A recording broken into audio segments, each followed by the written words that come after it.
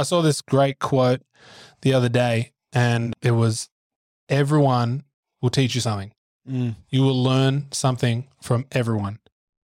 And sometimes you'll learn something the opposite to what they think, like someone will be cynical or critical, and then you'll learn, I should avoid people like that. You still learn something. Of course. Yeah. But I really like that, where even if you see a bad magician or someone who's bad in your field, success leaves clues, but so does failure.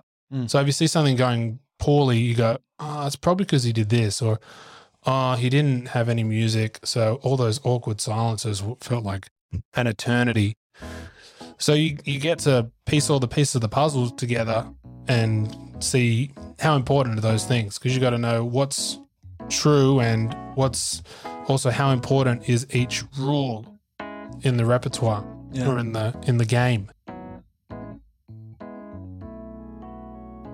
I'm Ren McDonald, and this is The Hope Initiative, a show dedicated to learning about humans on planet Earth, where I speak with everyday people to find moments of success and struggle in their life to help inspire hope in yours.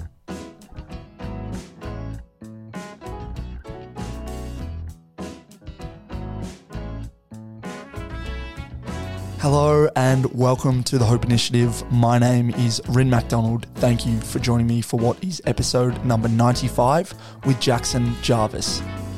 Jackson Aces, as he is known online on social media, is a magician out of Sydney. We have quite a few mutual friends, but this was our first time meeting in person, and it was a great conversation, one where we unpacked his life starting out as a magician in somewhat of an impulsive manner, wanting to be liked and admired by, his peers at as a young age, as a lot of young kids do, I'm sure, wanting to be, liked and appreciated. But how this turned into a habit of just honing his skills into what is now an incredible line of work. Jackson is a dedicated dude and has seriously put in the work, and I appreciate him sharing all that he did in this conversation, one that I have no doubt I will listen back to many times in the future. Thanks again to him, and I hope you enjoy. Jackson Jarvis, welcome to the Hope Initiative. Thank you for having me. You're welcome, mate. Thank you for coming today. Recording in person in Sydney. Yeah. And you've done a bit of prep. We're recording as well, a bit of video. Mm-hmm. For the first time in my podcast career. There you go.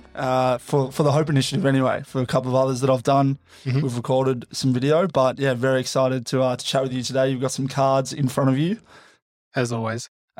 So people know you, or may know you more as Jackson Aces. Yep. Right. So you're a magician, cardistry extraordinaire. Mm-hmm. And we're gonna chat a lot about that today. But you're somewhat distracting me with these cards right now. People would be seeing if they're watching this video. No, feel free. It's the limbering up. Yeah. Of the conversation. So, no, dude, excited to chat with you. We've got a lot of mutual friends. Yes. This is the first time meeting. Mm-hmm. And we're recording it in one of my best mates, his office, his workspace today, Sam Knott. So thanks to Sam for this. Shout out to Sammy. That's it. Shout out to Sammy indeed. But mate, yeah, very keen to chat with you. I don't know if you've listened to any episodes, but how I like to do this is just pretty much starting out with the guest's first memory. So first memory in your life, and then bringing us forward to present day 2022. We're recording this in August. Yes. But I like to challenge people to go 3 to 4 minutes. So I'm not going to press stop. I'm not even really going to look at the timer. Yep. But if you could, take us back to that first memory and share with us maybe some pivotal moments in your life and bring us forward to present time. Almost. Yeah. I think I might take 3 to 4 minutes to remember what my first memory was. I feel like my first memory was, it was like Christmas, and we ran downstairs and like jumped on my mum and dad who were in bed, like woke them up, and it's like, oh, it's Christmas. And it was the first house that I lived in, and it's like pretty much the only memory that I have there. And then grew up and was born and raised in, then I was raised in Gymea Bay in the Sutherland Shire. which you probably don't know about. No, Not in Melbourne, but the Shire has its own reputation. Okay. It's very sports oriented. You know, you've got your big dream is to have your house and your 2.5 kids and 2.5. Yeah, you know, The dog. yeah, and go to footy on the weekends or go out and get pissed, and that's like kind of the extent of what's expected of you in that kind of world. But also when I was young, my mum and dad, they separated. So my dad was in the city, and on the weekends I got to go into the city and kind of see a bit more of the world, because the whole joke is that anyone who's in the Shire never leaves the Shire. Right. And you have to have like a passport to get in and to leave. Yeah. Shire's in New South Wales? Like what part of New South Wales? The Shire is like this kind of like large area south of Sydney, like at 45 minutes north of Wollongong. Okay, cool. So I grew up there, went to school.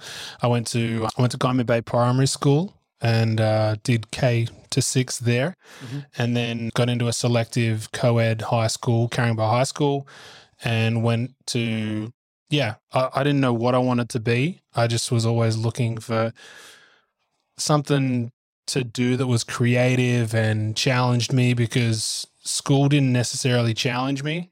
I did very good at school. I found it kind of boring, you know, and pretty easy as well. Yeah.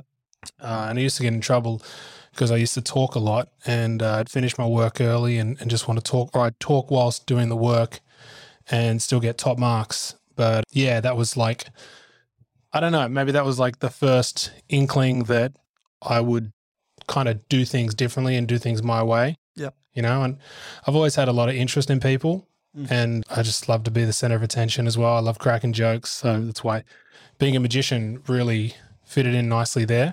Yeah. And then my first year of high school, there was a guy who did a card trick for us in geography class because we'd finished early. And I was like, oh, I reckon I can do a better trick than that guy by tomorrow. And I'm going to be the king. I'll be king shit tomorrow when I show up his card trick that I learned in a night.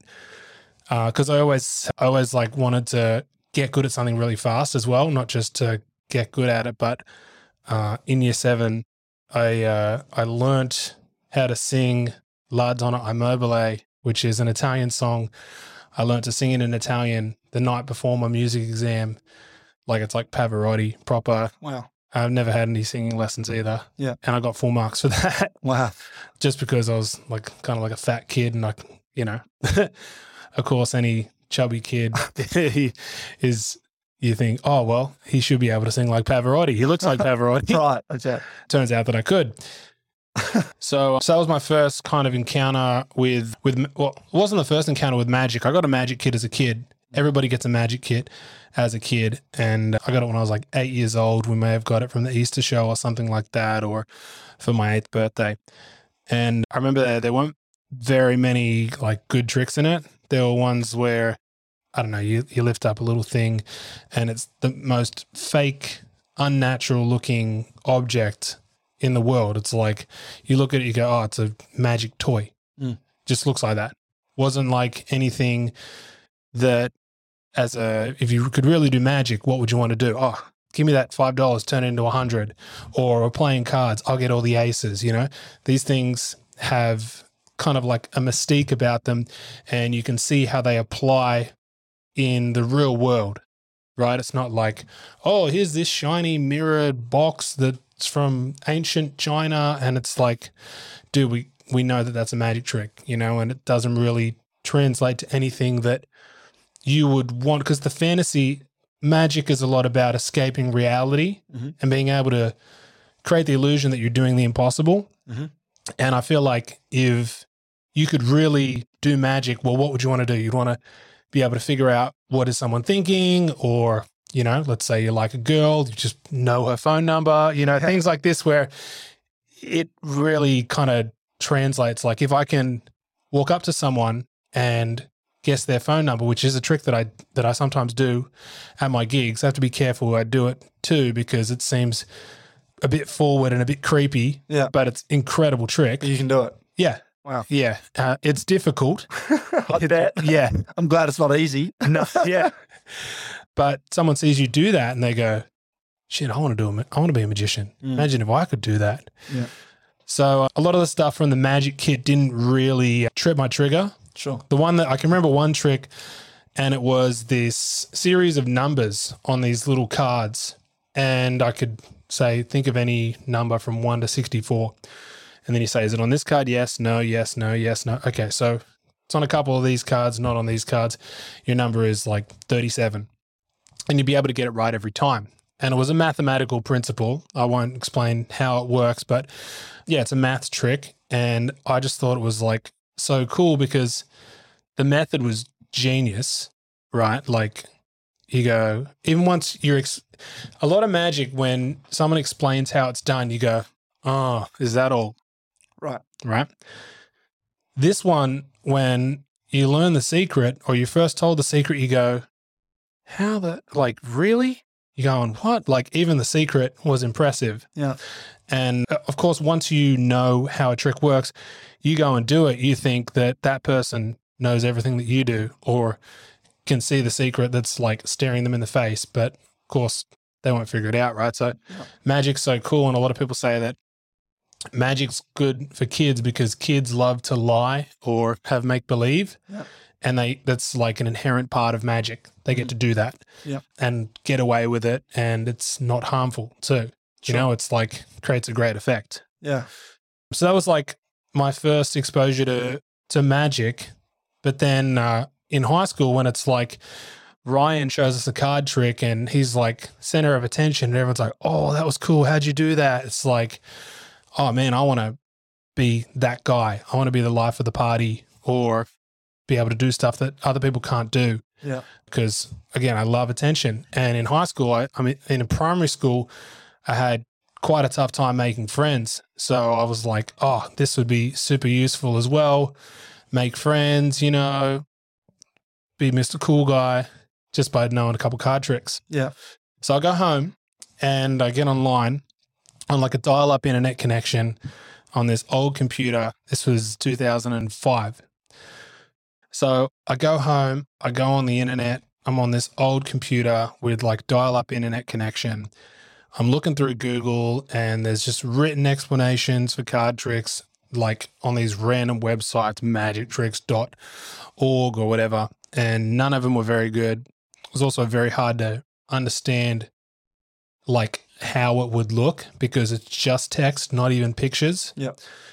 And I honestly have no idea how the magicians of the past learnt from books because even now I read a book and I'm like, I am lost as to what's going where. Because not because I don't understand it, but because it's so hard to get every little detail and to explain it clearly. Yeah. That a lot of books, it's like, you know, fourth finger goes here with the slut and this and that. And you go, what is going on? So anyway, I'm online for hours looking for magic tricks. I've found nothing. And I'm up so late that an ad for a magic show comes on TV. It was David Blaine's Street Magic. Okay.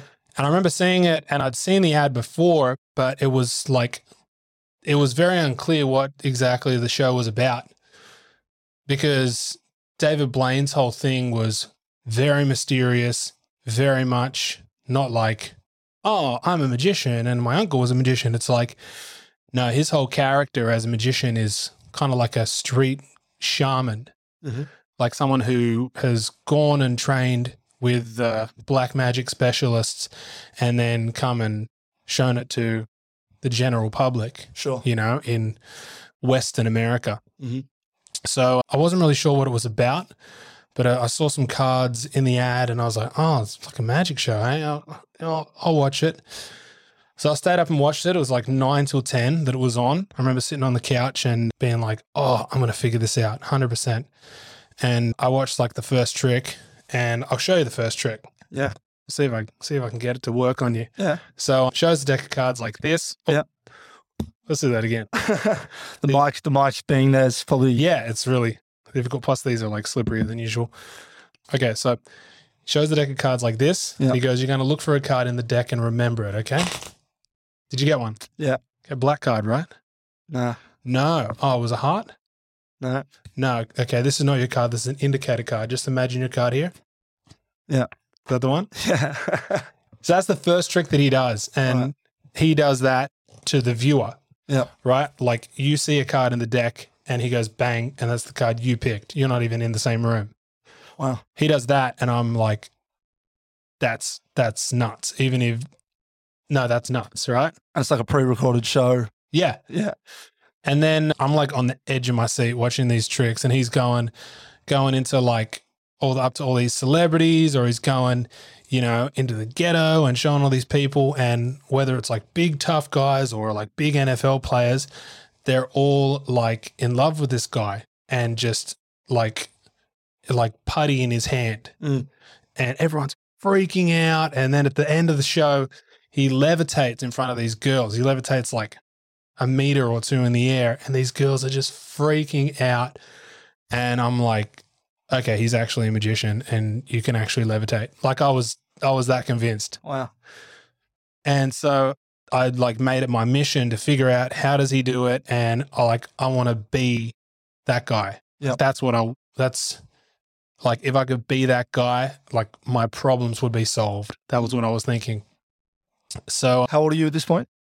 Like back then, this was I was 12. I was like, in a few months I was going to turn 13. Yeah. So I got really into it, and I was trying to find all these explanations for tricks without paying for them, and to get these secrets, you have to pay to get the good secrets. Yeah. And so at the same time, I'm getting into magic, and I also discover the world of what used to be called XCM, which stood for extreme with an X, card manipulation. Okay. Now it's called card flourishes, or more commonly it's called cardistry, like card artistry. Yep.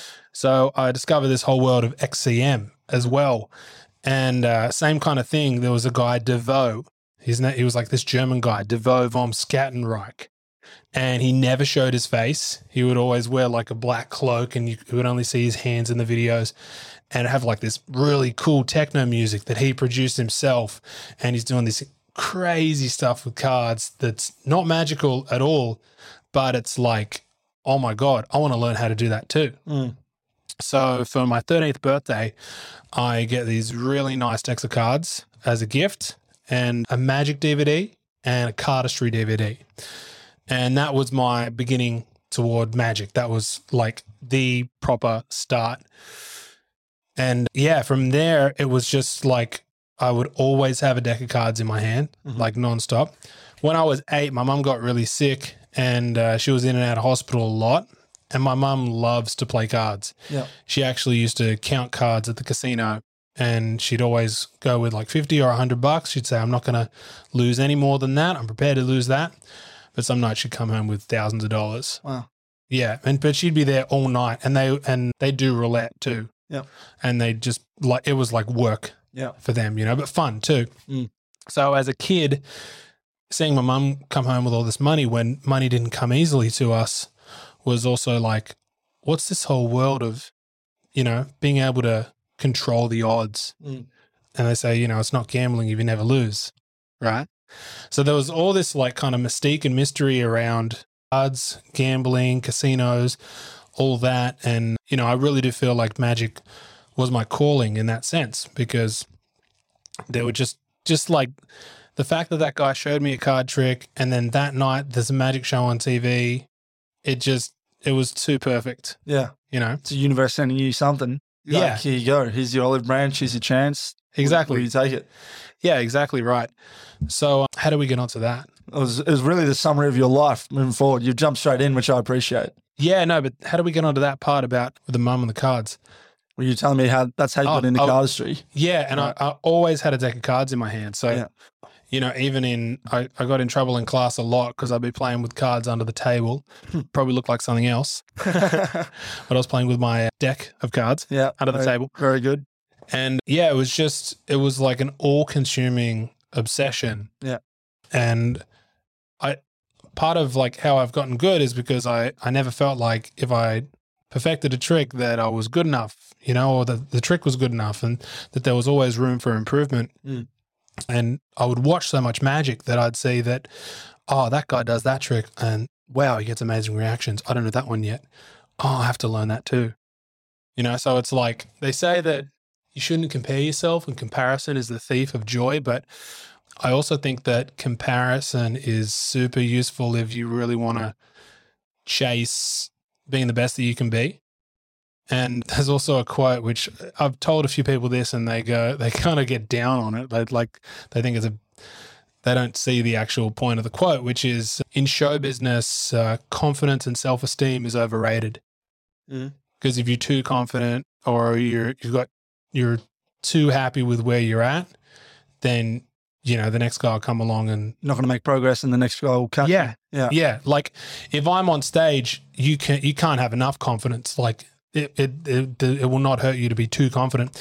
But when it comes to trying to develop as a performer or creatively, yeah, like if you're not trying to achieve more and more, you're just going to get complacent. And it's very easy to become complacent as an artist or as a performer because it's hard.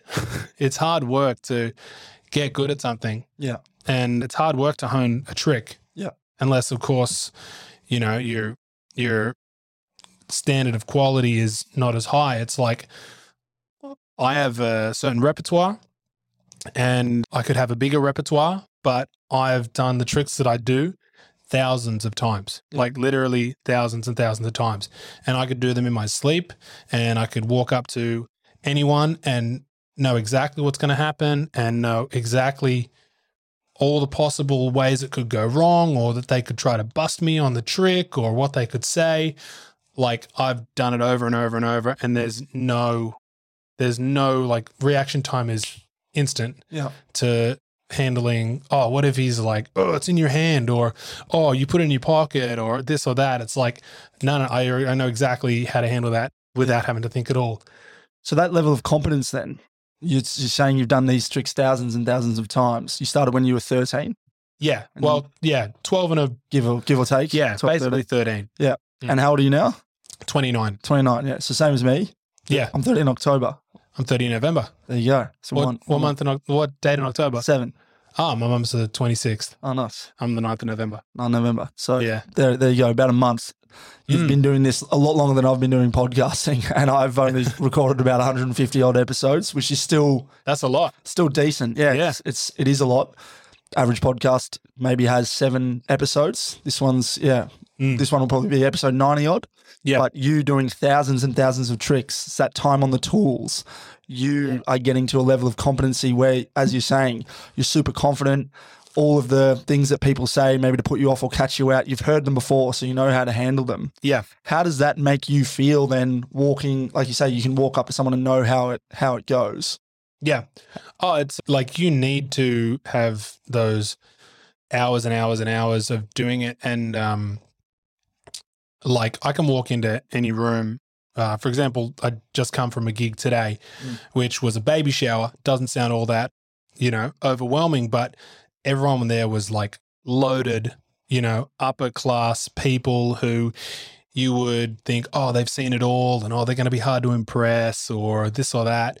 Actually, it's kind of the opposite sometimes because, it's like they say, you should always try to hit on the hottest girl at the party because no one hits on her because they count themselves out before they even try. Totally. Right? So it's the same kind of thing sometimes. But yeah, it just came from that party and like the reactions that I were getting were exactly like the reactions that I would see David Blaine on that first Street Magic special that I watched. People literally screaming or being like, oh, I'm scared of you. Oh, that is, amazing, incredible reactions. And it's like, it's almost, I have to pinch myself to be able to create that because it's extremely easy to do that now. That sounds very cocky to say that, but it's easy just because I've done it so many times. Yeah. And I've like really tried to nail in on anything that's not needed, scrap it. Any part of the routine that's a little bit boring, just get rid of it. Almost taking a minimal approach in some senses. Mm-hmm.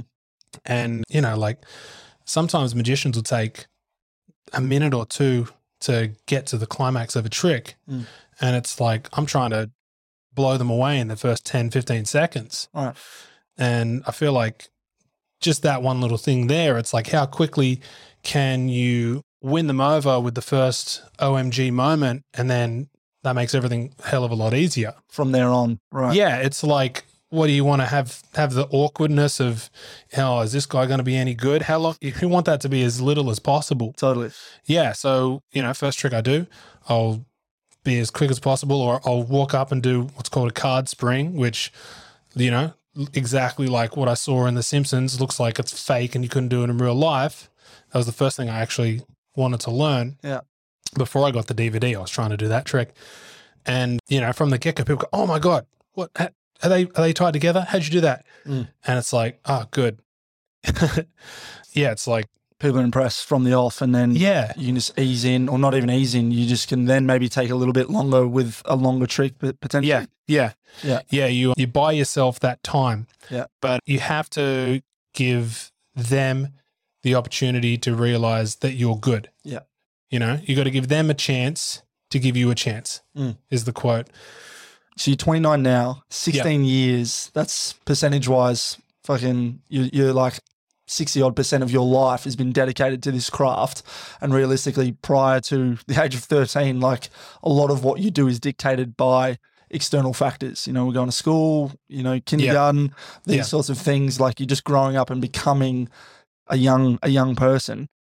But you mentioned before you had that deck of cards and you saw, was it David Blaine? Yeah. Yeah. So you see him on TV. It seems like the pivotal moment where you make that decision. But I know for me and potentially a lot of people listening, they may have had these things in their lives where they want to do this thing. For me, it was soccer. I loved soccer from a young age, wanted to play, but in hindsight, never spent the hours with the ball at my feet doing what I needed to do to get to a level of competency like where you're at. I have a number of, justifications or reasons as to why that didn't happen. Yeah. But this isn't about me. This is about you. And I would love to know, moving forward from that young age, what were some of the challenges that you faced? Like, I'm sure there were plenty of tricks that you tried to do where you fucked up, or maybe there were days where you were like, I don't know, in tears, this is shit. Could you maybe go back to that first year? Like, did you nail that trick the next day from that kid? Well,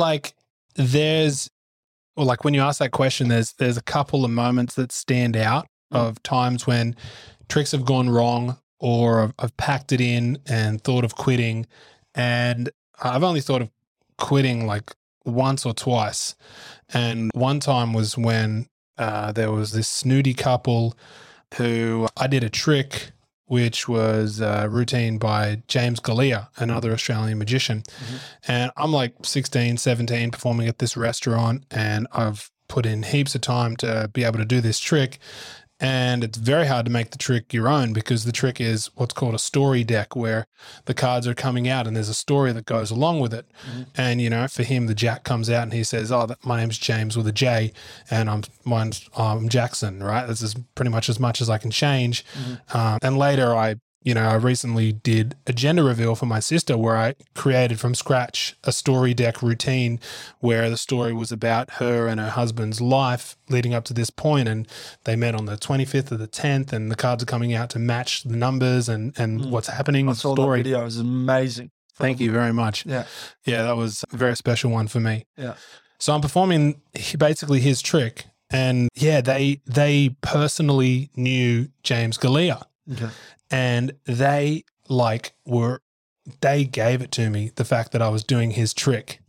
And I'm just like, I understand where they're coming from, but as like a 17-year-old kid who, I don't even make any money doing this at this point, I just love magic and I love the trick and I want to do the trick. For them to like go in on me, and they really, like, I was like going to do another trick and they really kept at it on me. And next day I told my dad, and I burst into tears because I'd never felt like so attacked, and like they've got their spears out trying to vilify me. Coming for you. Yeah. And obviously people weren't as nice to my people back in different times in history, us magicians or witches. Yeah, right. In the Salem times. No, but it felt like that, and especially after I put so much work in to learn the routine, it was like they couldn't give two shits about that. It was like, you're doing his routine. That's his routine. How dare you? How dare you? I was like, I'm just doing a trick. I know it's not my routine. It's James Galea's. Yeah, he's amazing. Yeah, well, you shouldn't be doing his routine. It's like, oh, fuck, man. Especially like I'm quite a people pleaser, so that really like affected me. And yeah, I thought of quitting after that point. And I don't think maybe a couple times after that, years later, I did that routine here or there, but it was like, I'm not doing that trick anymore. Yeah. Right. So even though that would never happen again, it was like, yeah, it just didn't seem worth it. And I remember tricks going wrong in year 7 and year 8, or guys trying to bust my balls in year 9 and 10 after I'd, built up a bit of a reputation at school as being good at card tricks by that point. Yeah. And I can remember it as clear as day. And it was, yeah, it's like, it's necessary too. You need to stuff it up to know how it can go wrong so that it doesn't go wrong again. Sure. I always say that they're not setbacks, they're setups for success. Because if you don't know the importance of this part of the trick, or why is this done this way, and you haven't seen it gone wrong, or, been totally embarrassed by not doing it right, then it's bound to happen. If you're going to do a trick 100 times, it's going to go wrong 5 or 10 different ways, and then you figure out how to correct it, and it won't go wrong that way ever again. Yeah. Right? Yeah. So, there was those moments. And also there were a lot of times when, you fumble the cards, or someone catches you out, or this or that. And you have to really think on your feet about how are you going to either prove them wrong, because if let's say they try to grab you and say, oh, the card's in your hand, you're hiding it or something like that. It's like, what do you do? If the card is in my hand, then the illusion is gone. So what do you do? So people actually do that though? Like they grab your wrists or yeah. grab Not so much now that I'm bigger, but when I was like a teenager, or if you do a bar or a bar mitzvah or a bat mitzvah with like spoiled Jewish kids, it's notorious. Like magicians all over the world have had horrible times at bar mitzvahs because these kids will just they'll reach into your pockets and try to grab tricks out. They'll go through your briefcase of tricks while you're not looking. Jeez. Just nightmares sometimes. Wow. Not all the times. I've done plenty of bar mitzvahs, but yeah, they can be tough. Yeah. So yeah, you'll get guys that'll really try to bust you, and you have nowhere to hide, and you got to think fast. And a lot of times you can't think that fast. And you got to go away and go, fuck, man, that was so fucked what happened. How do I make sure that doesn't happen in the future? And you go away, it'd be like if you had a shit day as a car salesman and everyone's saying, oh, no, I don't want to buy, or this or that. And you go, fucking hell, what do I even say? What do I say in that scenario? And you go away and you go, I just had the worst day. All right, if they say this, well, maybe I could do this. And if I say this, I can do this. And then it's so cool because you can see the problem, which is no longer a problem anymore once you have a solution for it. It's more like an opportunity to shine. So you can see this problem before it even presents itself, and you end up at that pivotal moment where you have to like sink or swim. So you actually have a jump on it by that point. Obviously, the first time when it occurs, you're in shit and it's the worst and it's super embarrassing. But then the next time, it's like you can see it coming and boom, you're ready straight away. And there's been times when, like, I'm very good at winning over a skeptic because I'll just hit him with boom, boom, boom, boom, boom, fast tricks. And they go, oh, no, it's here. And then I'll go, no, it's actually not here because blah, and it's actually in my pocket. So I'm doing several other tricks layered on top of each other so that it disproves what he says. And he might actually know how I do that first trick. Right. But what I do in response to that is enough to disprove it by doing other tricks that he can't keep track of because there's just too much. Of course, something's going on. Yeah, and the only way to have done that is to figure out, if he says this, do this, and then I can do this as well. And you have this hectic game plan that is, it's almost like you want that person to call you out now. Right. You want that opportunity because when it's like, when tensions are high, it's like the best payoff. And those dudes who are so skeptical, they're skeptical because magic fucking gets to them when they can't figure it out. And they want to figure it out and they want to prove to everyone, I know how he does it. Oh, fuck, it's in his hand, right? I keep saying it's in his hand. There's a million other different ways to do tricks. It's like just an example, like if you have a card palmed, right? And someone's like, oh, it's in your hand. There's not much you can do. Right. You know what I mean? That one's hard to get out of. But those guys who are like so intent on busting you, everyone knows, and they're like, oh, Joe's going to figure this out. Oh, he's giving the magician a hard time.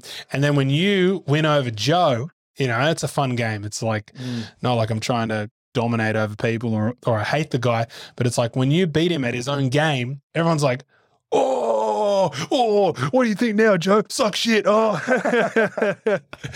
and like Joe will either be there going like shaking his head or being like, oh, what the fuck? How do you do that? You know, and he'll walk off because he's so blown away. And can you pick these guys? Yes. Yeah, 100%. Because I'm sure you can. I'll see him coming a mile away. Like there's certain things or certain ways that a person will kind of like change their body language when you approach, or it's like they'll bare their chest, right? and they'll say a smart ass comment, you know, or they'll crack a joke. Like literally I was walking from the restroom back to my gig today and this guy goes, oh, hey mate, are you a magician? Can you do us a favor? And I'm like, oh, here we go. What's he going to say? Make my wife disappear. And he goes, can you make this guy disappear? Oh. And everyone's like, oh, funny. And I'm like, I've heard that joke like 800 times. And I know exactly what to say. I was like, oh, mate, I don't do miracles. And they're like, oh. And I just walk off. But that guy, if I would have got up to that group and performed, that guy would be the guy busting my balls. Right. So I know that because, well, first of all, I've done the tough gigs. You know, I actually started doing restaurants as a magician. And I'm like 15, 16. I would go down to this restaurant that my mum's good friend owned. He owned 2 restaurants across the street from each other. Yeah. So he said, and this was like, I owe him the world for this. He said, come down any night of the week, you know, come down on a weekend, obviously, but he was such a good businessman and such a good chef that he would have the place busy on a Wednesday or a Tuesday. Yeah. So I say, come down, I'll have a meal for you. Come down, work on your tricks, perform for people. And I'm like, oh, that's amazing. Like, it's such a good opportunity. Yeah. So every day in the week leading up to this is like leading up to what am I going to do next week at the restaurant? Yeah. I've got this new trick I'm working on. Oh, it's got to be ready by Friday, which is good because if I don't have a deadline, you can get stuck in trying to be so perfect. Yeah. And never actually end up getting a result or something that, you know, is actually useful. Because it's like if the cake is being baked nonstop and you never get the cake, it's useless. Like you never have a cake. Yeah. You know what I mean? And if you're like under the pump and you have to, showtime is Friday, it's got to be ready by Friday. Friday rolls around, it's not ready. Fuck. Oh, I've got to wait a whole week before I can debut that trick next Friday. Oh, and it really keeps you developing material at a really good pace. Yeah. And so I'd go down there, Mum would drop me down and, you know, I'd have like some jeans on and like a T-shirt and like a little fedora hat and a little vest, 16-year-old. And I'd start at the seafood restaurant and that was not the best vibe for magic because it was more like a low-key, like bring your date along. A lot of the tables were couples. Yeah. And usually you leave the couples alone because one of them is bound to just want to have a quiet night with their date, or the dude gets jealous because you're the center of attention all of a sudden. Yeah. And a lot of times, unless they call you over, you just let the couples be. Yeah. But this was almost exclusively couples at this restaurant. Sometimes you get a table of 4 or a table of 6, and that was great because the energy was there. But it was more like a quiet restaurant. So I'd start there. Every week it was like jumping into a cold pool. It's like, oh God, the first few tables are going to be a nightmare. And, you do them, and I'm just like hanging for the hour to be up so I can go over to the bar and grill restaurant across the street, which is way bigger. There's people having more drinks, and there's bigger tables, and it's louder, and it's just like so much more happening, so much more suited to magic. Yeah. So then I'd go over there and I'd perform all night. I'd perform until the place was empty. So I'm doing 3 hours of magic each night. I'd have my dinner near the end of the night, but I was very careful about what I would order and how quickly I would finish my food because I wanted to perform for as many people as possible. I didn't want to sit down, have my food, and then like I look up and, that table's leaving. They're paying the bill too late, and then it's like, the night's over. I've missed 3 opportunities. Yeah. So at the end of that night on, Friday, and I'd try to do the Saturday night too, I've done my act 15 times, maybe 20 times.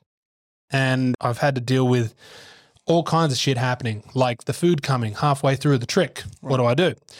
Or I would try different ways to to introduce myself at the table. Yeah. One night I had this genius idea to go up and not even announce myself or anything, just start pulling cards from this woman's ear. And she fucking screamed so loud the whole restaurant heard her. And I was like, I'm the magician. Cards, nothing in the hand. And it's just like, oh, fuck, pack it in, mate, go home. Don't try that one again. No, never do that again. Never again. But if you're not trying stuff like that, a lot of guys will get into something and they're not willing to do a lot of work. They're not willing to like for example, you said you love your soccer, but you weren't doing 5 hours a day, or if someone, if you want to be a great swimmer, you got to be in the pool like 4 or 6 hours a day or something. And really early too for a swimmer. Yeah, horrible. So if you're not willing to do that or do what you're going to do a lot, then you're not really going to do that well. Not going to make it. No. And so as a magician at a restaurant or wherever, I have to be willing to, first of all, work on my tricks a lot and then work on them with an audience. But then I also have to be willing to let things go wrong or let things crop up that are naturally going to crop up. It's kind of hard to think of an example because a lot of the tricks that I do are very honed in, and they're the tricks that I do. Yeah. I have other ones and I have a bunch of other options, but my routine is pretty similar most performances that I do. Let's say when I go up to a table for a party or I go up to a group at a party, I pretty much know almost exactly what I'm going to do because I've never met those people before and they've never seen my act. So I'm going to do my best 3 or 4 tricks as quickly as I can and then move on to the next group. Yeah. And being quick is important because then I can get around to more people, but also it's you're giving them, oh my God, it's like having a buffet and then it's over and they can't stop talking about it. Yeah. Right. It's like people are impatient and I've done my best to keep up with that with how quick my routine is, even today at the baby shower, this lady is texting, because the phone is bing, bing, bing, bing, bing. And even if it's a great magic show, it's like, bing, fucking the kids are, the babysitters said the house is on fire or whatever. Yeah. So, so I had to try those things of, what if I try and introduce myself like this? Or what if I take this trick that's usually done on stage and why don't I do that in close up? Why don't I do that for a group of people? No, it's a stage. Why don't I just try it? And you try it and it turns out to be better than you think because let's say I do a stage trick and all these other tables can clearly see, if I say pick a card and I change it, the table next to you is not really going to even see the trick. Right. But let's say I take a stage trick. I won't say which one because it's I'm so happy that I tried it and it's like a staple for me now to do it close up.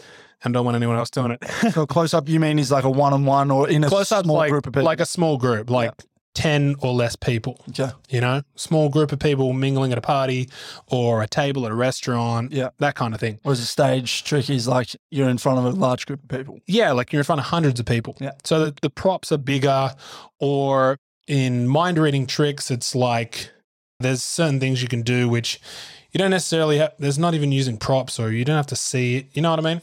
Mm-hmm. Like, let's say I get you to think of something and I write it on a big notepad. It's like, bam, you thought of Paris. Well, if you were doing that close up, usually a magician would have a small notepad this big and go, Paris. Right. Or you can't really do that trick because it's like, where am I going to keep the fucking A3 size notepad? Right. You know? Just logistically, yeah. Yeah, it's not very good. Unless you rock up to the table with a little briefcase on a stand, which I've thought of doing, never done it because it's kind of annoying.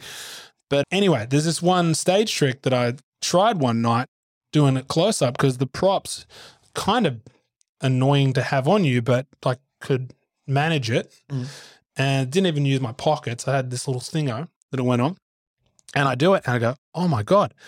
I walk up to the next table, like, how did you do that? Oh, we're watching you. Oh, and it's like, oh, wow, I don't even have to introduce myself to the next table because the other 5 tables around this one table saw the trick. Right. And they've already seen magic before I've even said hello. Right. So it's not like, oh, you're saying, hey, guys, you're trying to, how quick can I do my first trick? My first trick is done. Right. They've seen it. So being willing to experiment with stuff like that, if I didn't go, oh, you know, I'll just give it a go, why not? Then I would have missed out on that, which is, I don't think other magicians would have done that. Right. I'm not the most creative magician out there. I try to improve routines that are already existing and put them together in a creative way. But that one I'm super proud of because it was like, I would have never thought to do that. And then I did it and it's like, oh, better than I could have expected. Yeah. So was that at this restaurant? Is that the first time you tried it at this bar and grill? No, that was recently. Oh, that was at a, so I'll do charity events, right? Yeah. And the good thing about the restaurant was I wasn't getting paid. So it was like, I had a place to be bad. Right. I had a place to try ideas. stuff. Yeah. Cool. And usually what you do is you get a good trick, you put the new one in the middle or the new idea in the middle, and then you've sandwiched it between 2 good tricks. Right. Well, I'm doing this charity event and obviously like charity events are, you know, pretty upper class occasion. Sometimes you've got a lot of people there spending a lot of money and donating a lot of money. Well, still like sometimes I'll work on stuff there and I'll throw it in between 2 things. So I'm just like, oh, I'm just going to try this. And I try it and that was the result that it had. And I'm like, oh, I was just doing that because I wanted to do something different. I was kind of bored of doing the same thing. I thought that'd be interesting to do. Yeah. And then it turns out to be like one of the best decisions that I've made and one of the better ideas that I've had regarding like the tricks that I do. Sure. And yeah, like there's other tricks that I've thought, oh, maybe I could do that close up, but the props are kind of annoying to carry around and that kind of thing. Yeah. Yeah. But that was like a really cool moment. Because it was like stumbling upon something almost by accident that I don't think anybody else had stumbled upon before. Right. You know, it was like discovering fire. So that was really cool. I would love to know, like you're going there as a teenager, 15, 16, maybe 17 is when you're sort of going into this place. Yeah. Were there times where you didn't want to go? I mean, you mentioned trying to practice a new trick and maybe getting to the Friday. Almost every night I didn't want to go. Right. Because it was like hard. It was like scary to go up to each table like let's say I've had a good week. Well, that was the thing too. Like I was very inconsistent because there were so many different scenarios and different personality types that you run into. And things like, well, if you go up to a couple and the guy has insecurity and even though you're just a 16-year-old kid, that's going to be an awkward 5 minutes with that table. And then you can't stop thinking about that for the whole night. You go, oh, that was awkward. What do I do next time? And for that scenario, the solution is just don't go over to the couple. Go over to the table of 6 people or go to the table of 10. Right. right? So there was a lot of inconsistency there, and there was just a lot that I didn't know yet.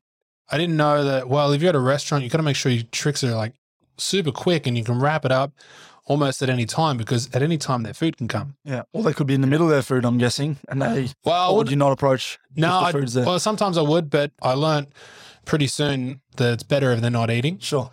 But also, like, you learn the thing of, you get there and you go, oh man, where did everyone go? Because I wasn't going up to the tables that were near the end of their meal yet. Mm-hmm. So you just go, oh, they look friendly. And then your night is over before it's begun, because you've gone over to 4 tables and it was a bit of a quiet night at the restaurant. And you go, oh shit, like, I got to go home early now. Like if I had done it the other way around, I would have been able to perform for 8 or 10 tables. Right. If I, went over to the not so friendly looking table first, who are leaving soon. And then it was those kind of things where I'd be really hard on myself about something like that. Yeah. I didn't like to let myself off the hook easily about that kind of thing, because sure, I could make an excuse and say, oh, well, they look like arseholes maybe, or, oh, they look like, maybe they don't even like magic. Maybe they don't even like the look of me, or something like that. And I could make those excuses, or I could go, nah, I stuffed up, I come here, I get paid with a really nice meal at the end of the night, which it's not much, but I appreciated it, For sure. My first gig, I got $50 for like 2 hours of magic, and I was like ready to retire. That's like, this is amazing. I made it. Yeah. So, to any night of the week, go down and get a really fucking nice, meal and be able to work on my craft was pretty special. Mm. And part of that, I guess, I came from, we didn't have a lot, apart from one time Dad got to house sit for Andrew Banks in Point Piper for like 9 months. So we're staying in Wolseley Road in this hectic mansion for almost a year. But other than that, we were pretty humble beginnings family. And so I appreciated any opportunity that I got, or any money that I got. I'd really appreciate it and try to make the most out of it.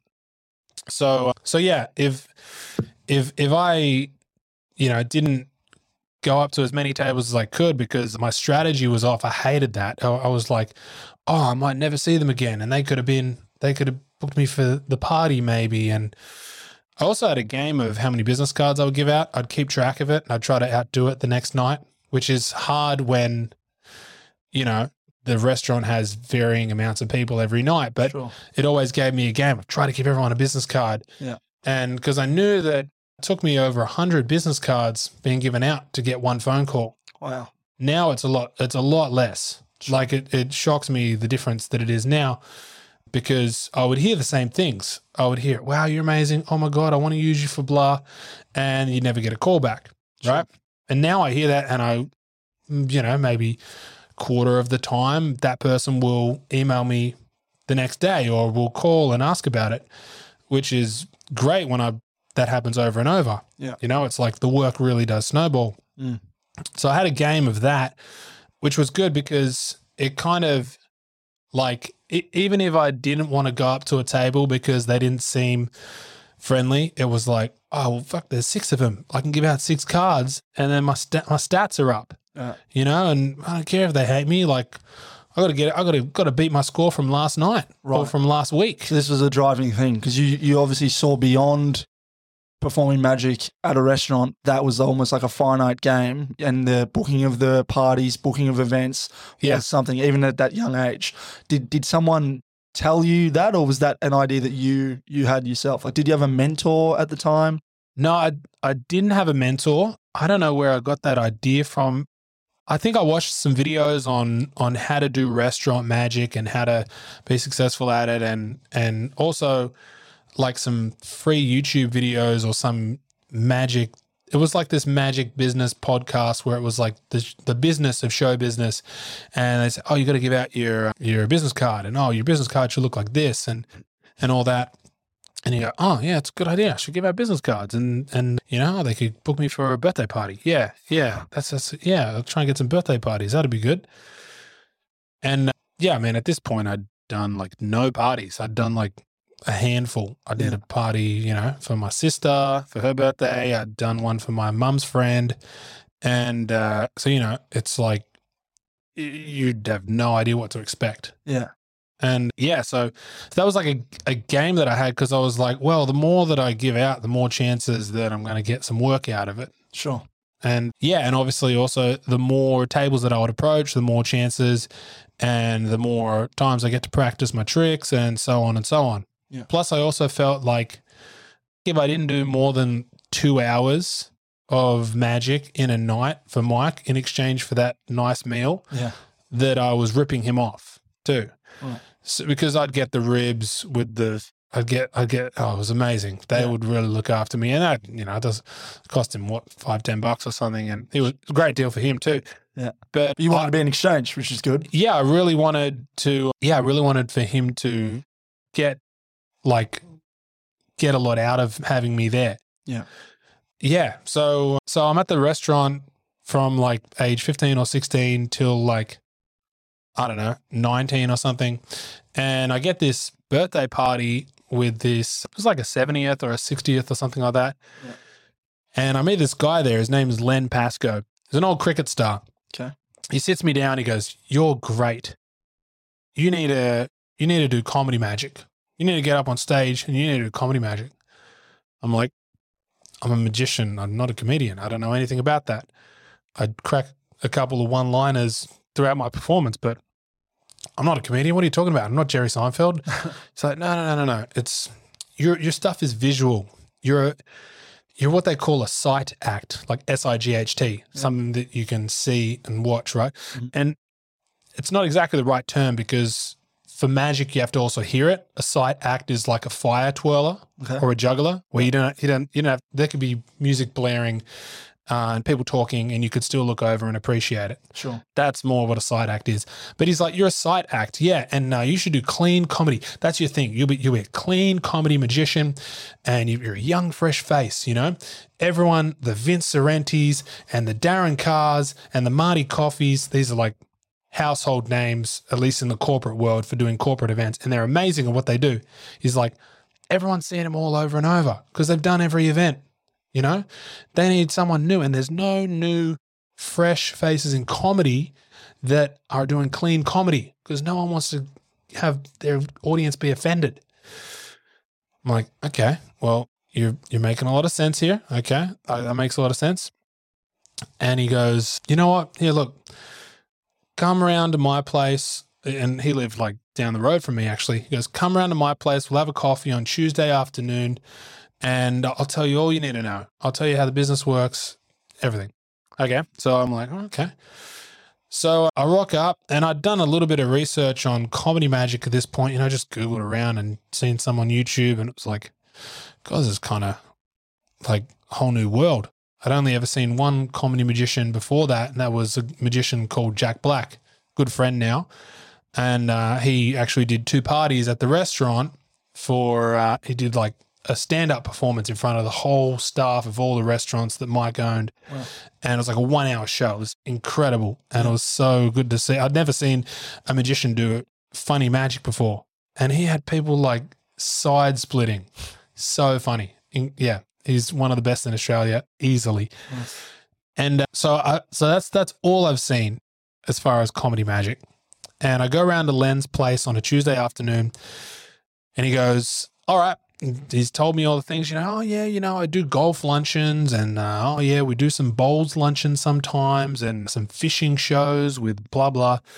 And how the cruise ships work is they like you to have this much material, and you want to have everything be clean, you don't want nothing political, blah, blah, blah. So he's telling me all these things which are true and all this stuff. And anyway, I'm like, oh, cool. Yeah. I'll go back and do my research. He's like, no, you booked for Friday. I'm like, what? He goes, I got you a gig this Friday. It's Tuesday afternoon. It's like 4:30 by this point. I'm like, what? Yeah. We're doing a bowls luncheon out at Kemps Creek on Friday, and just be there midday. You're doing a 15-minute act. I'm like, Len, I already told you I don't have a stage act. He goes, you'll figure it out. You'll be fine.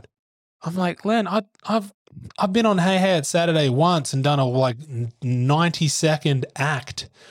How am I supposed to do 15 minutes? Just a minute bit. That's 10 times the amount of time I've ever been on a stage before. It's like, you'll figure it out. So I'm like, fuck. I go to the magic shop and I'm like, oh, what can I buy? And I get sold this trick. It was kind of shit, but I didn't think it was that good, but it was a stage trick. And what else am I going to do? Yeah. And I fucking went home and learnt another one that I saw another magician do, and it wasn't that good. And this other one, and I don't know how I got through that 15 minutes. It was more like a 12-minute act, and I felt like it wasn't even in my body when I was doing it because I was so nervous. Yeah. And there were, celebrities there. It was like Darryl Brumman from the Footy Show. He was there, and some famous cricketers were there too. And I'm like, I feel like an absolute idiot because I didn't have that place to be bad yet, like I had at the restaurant. Yeah. And also it's like bigger stakes too when you're on stage. If I stuff up or I make a fool of myself in front of 5 people at the restaurant when there's 100 people there, fuck, who cares? Sure. It's nothing. If I embarrass myself in front of 100 people at a luncheon, it's like, shit, fuck, 100 people think I'm an idiot. And that feels like, it's like as many people in my year at school. Like it's a lot to confront. Yeah. So I somehow get through that, and he goes, "No, that was good. You did good. I'll have another coffee with you in the week, and we'll get you some more of these." I'm like thinking, "Oh, that's amazing," but I'm thinking, "Shit, I got to go through that again and again."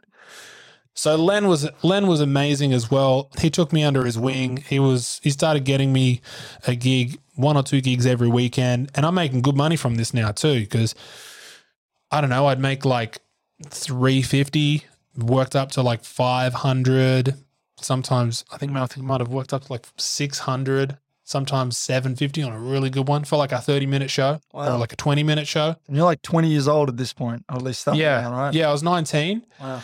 And yeah, it was such a learning curve because he had been in the events game for a while since retiring from cricket. He'd done a whole bunch of this. He'd seen a whole bunch of different acts. He'd seen other comedy magicians too. A lot of them I'm friends with now. And he'd be like, "Oh, why don't you do something like this, like Brendan Montana does?"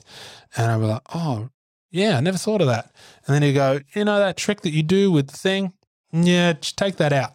So he really gave me like real mentoring there. And after like a year or two, I had like a decent 40-minute act. Wow. Yeah, which was super useful because if you get called and they go, "Oh, I want you to do a half-hour show and maybe do some roaming magic at the beginning." If you don't have a show, you don't get the gig. Yeah. It doesn't matter. They need a magician who can get on stage sometimes. That's what they need. And I have some friends who they won't do stage, and I could throw them so much work, but they won't do it. And do what you want to do your thing. But it like I could tell you exactly what to do, and it's not that hard. It takes a bit of balls starting out, but right, like, dude, it's not that hard if you've got the balls, though, right? And you certainly did. Well, even though that first time was tough. Well, it was hard though. It was really hard. It was hard for like months because, again, there's that inconsistency there. If you have a good show and then you have a shit show. You have a good one, or if you stuff up your finale, that's like the worst thing in the world. Don't get me started. And I have like strong memories of doing that. But like if I was mentored by another magician, oh my God, like fuck, they would have made it 10 times easier. Which is why like these magician friends of mine who won't do it, I'm like, dude, you have no idea what you're missing out on. Right. Like I met this guy in Vegas through a close friend of mine who's also a magician from LA. And the guy I met in Vegas is named Andre Jick. Andre has worked on the movies Now You See Me, 1 and 2. And I think he's the best in the world with a deck of cards. Yep. I mean, top 5 easy. And he taught me so much magic, like when I met him in such a short amount of time. I went home and I was like, I went from here to here in like one trip. Wow. Like I come back to Australia and it's like, oh my God, it's like I'd just taken steroids and, been able to break the 4-minute mile just from one guy who's had 20 years experience of being more obsessed with magic than me, and also having different, like, learned different things and then passing them on to me. It's like, I just like fast tracked. I just saved 20 years. Yeah. You know, obviously I didn't learn everything he had to know from his 20 years, but there were so many incredible things that he showed me that it was like, oh my God, that's like the life hack. Right. Like, I just need to somehow get taught by magician. Like, it was just such an easy thing. And one thing that I found is that if I just had, all I need to have is like a couple things to show the other magician in exchange. Right. And then he'll show me some of his best stuff. Right. And then I can learn that. And then I can boom, boom, boom. It's like, yeah, it was from this, like, that learning experience there in Vegas. And also when I learned from Joseph Rayom, shout out to Joseph. I stayed with Joseph last year in LA, and it was like still mid-COVID stuff, and come back from America, and a month later we go into lockdown for a couple months here in Sydney, and I've got to do all these virtual shows. Well, Joseph had been doing virtual shows and showed me all his setup, all the tech gear, all the tricks he was doing. He even gave me tricks to take home that are perfect for that. And so that was like a lifesaver. Yeah. And I was so prepared for something I never thought I'd have to be prepared for, because, you know, didn't think we'd have another lockdown. But yeah, that's the hack. Like, if you can find a mentor, or if you can just like obsess over it. That's the other thing too. If you don't have a mentor, there's so many resources to see what are the successful steps that people are taking that is getting them to where they are. Like, right. if you want to be like that guy, you can watch YouTube videos and Google and just like be like a super sleuth detective on what is this guy doing, or how did this guy go from being a nobody to getting his first speaking gig, as an example. Yeah. Like, how come he gets paid more than those guys? What does his website look like? Oh, okay, right. He's got all these like logos on his website of all the people he's worked with. Yeah, okay. Oh, he's got like proper testimonials from like celebrity speakers, or it's like Mike Tyson's giving him an endorsement. It's like, oh, wow, okay. You know, you can duplicate that. Yeah. You can replicate it. Mm. So and that's what you've been able to do. You've obviously met this guy in Vegas. You've met others as you've gone. And it's not that only one of you can win. You can all win. You can all build each other up. You know, like you say, you're sharing something, you're giving them a bit, they're giving you things. Yeah. And you're all able to improve, right? Yeah. Yeah. Yeah, that's right. It's like an abundance mindset, I think, you know? Well, yeah. Like, in what I do, there's not many magicians in Sydney. Mm. I don't think there's many in Melbourne either, because I'm getting gigs now in Melbourne, Right. and in Queensland too. It's like, and I know some great magicians from every state pretty much, but yeah, there's just not that many. And if there are, people don't know them. Mm. That's the other thing too. It's like, I was thinking about this the other day. I'm like, if I perform for 100 people, I'm like, God, I hope I don't see them next week at another gig, because what am I going to do? They've already seen all my best stuff. But then it's like, no, that never happens. There's like 5 million people or something in Sydney, or something crazy, like 4 or 5 million. Yeah. And you go, it's hard to visualize that number. But if I think about it, I'm like, I've performed for tens of thousands of people, and I barely ever see the same people again. Yeah, right. You know? Has it ever happened? Is there a time where someone's gone, I've seen you do this trick? Yeah, like, I mean, today there were 3 people that I knew because they were the ones who referred me for the gig today. So yeah, that's like, we were talking before the podcast, and other magicians have given me shit for this. I have like an hour's worth of material on me at any given moment. Yeah. And I don't mean like, oh, I can do an hour with a deck of cards. No. I have like an hour of material, all different tricks. Like, my pockets are loaded up to the brim. I felt your jacket before. It was heavy. Yeah, it's probably heavy. You're like workout. You're rucking with that jacket on. Yeah, I feel like I'm in Dragon Ball Z when I have the turtle shell on to be able to jump higher. That's literally me with my performing jacket. So like, I have all these different tricks, and it's not, I don't know, magicians get funny about stuff and they like to make you wrong about certain things. Some magicians, these are like some magicians online, they'll say, oh, you only need 9 tricks. You only need 9 tricks and be really good at those 9 tricks. It's like, yeah, I get it. You got 3 acts with 3 tricks in it. Okay, I get it. But what if I get seen by someone who saw me 10 years ago and loved that trick that I did with the sponge balls? What if and I don't have any sponge balls? Like, I'm not actually a magician. I can't just be like, bull, here they are. Apparition, sponge balls. Like, I have to have them on me. Right? It's like a crowd favorite, but that's not, I don't do that every single performance. Sure. I might throw it in here and there, or if someone requests it, I'll have it there and I can do it. Yeah. If they request it and I'm like, I can't do that trick, you look like you're not a magician. Yeah. It ruins the illusion. You know, like in the trick, they appear out of nowhere. Oh, can't you just make them appear out of nowhere, magic guy? It totally spoils the illusion. So I like to be prepared for pretty much any scenario that I can. Like if I go to a close-up gig, I'll take my whole stage show in the car just in case the opportunity presents itself. Wow. They go, oh, can you do us a show? Like, and then, you know, I'll be like, oh, I'll invoice you this much extra. Yeah, sweet. Boom. I just almost doubled my fee. Right. And I wouldn't have that opportunity. A lot of the time it just sits in the car. Yeah. But sometimes it works out in your favor. Yeah. And you got to try to squeeze the most out of every single opportunity that you get, you know, especially if you're starting out. Let's just say if you're starting out as a magician, if I can get someone to come along and film, get someone to take photos if you can, you got to try to get a video testimonial from the client if you can, or a written review on Facebook or Google.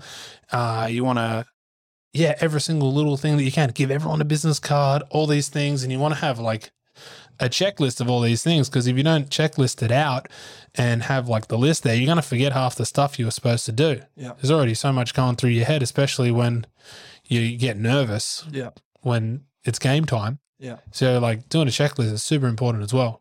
These are all really good points. And before we started recording, you mentioned it before, but you were saying you're in a really good spot right now. Like work, you've got a lot of work. Yeah. Obviously, we've just come off the back of 2 years of being locked down around the world. So in-person gigs and these sorts of things were probably next to nothing.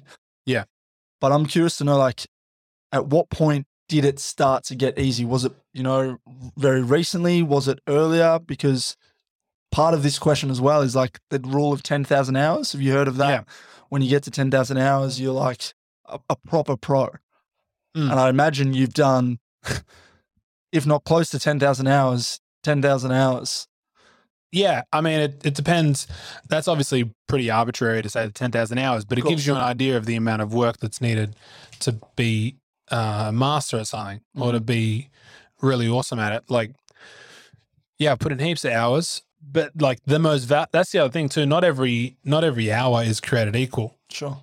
If I practice a trick all week in front of the mirror or even on my mum or a family member, that is nowhere near equivalent to practicing in front of a complete stranger who is willing to bust my balls and catch me out at a moment's notice, especially when there's several of them too, and anything that all the other stuff that can crop up when you're in the moment and you have stuff happen that you could have never anticipated.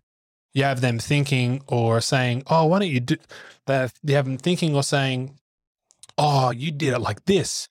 And you're thinking, that's not how I fucking did it. That's stupid. That wouldn't even work. But they think that's how you did it.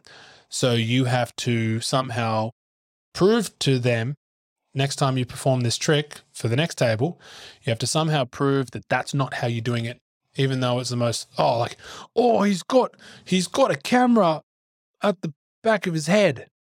You know, how the fuck am I going to prove that I don't have a camera at the back of my head next time I perform this trick? Because someone else is going to think that. Maybe half the people I show are going to think that. Yeah.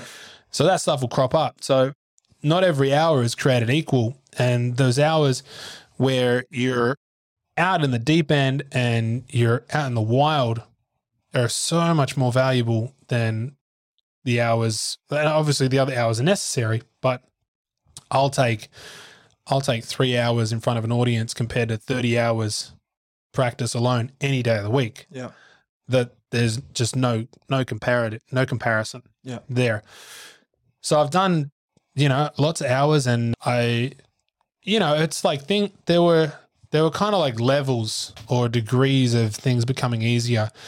You know, there was a point somewhere along the line where I knew that I could walk up to a table at the restaurant and get some great reactions, you know?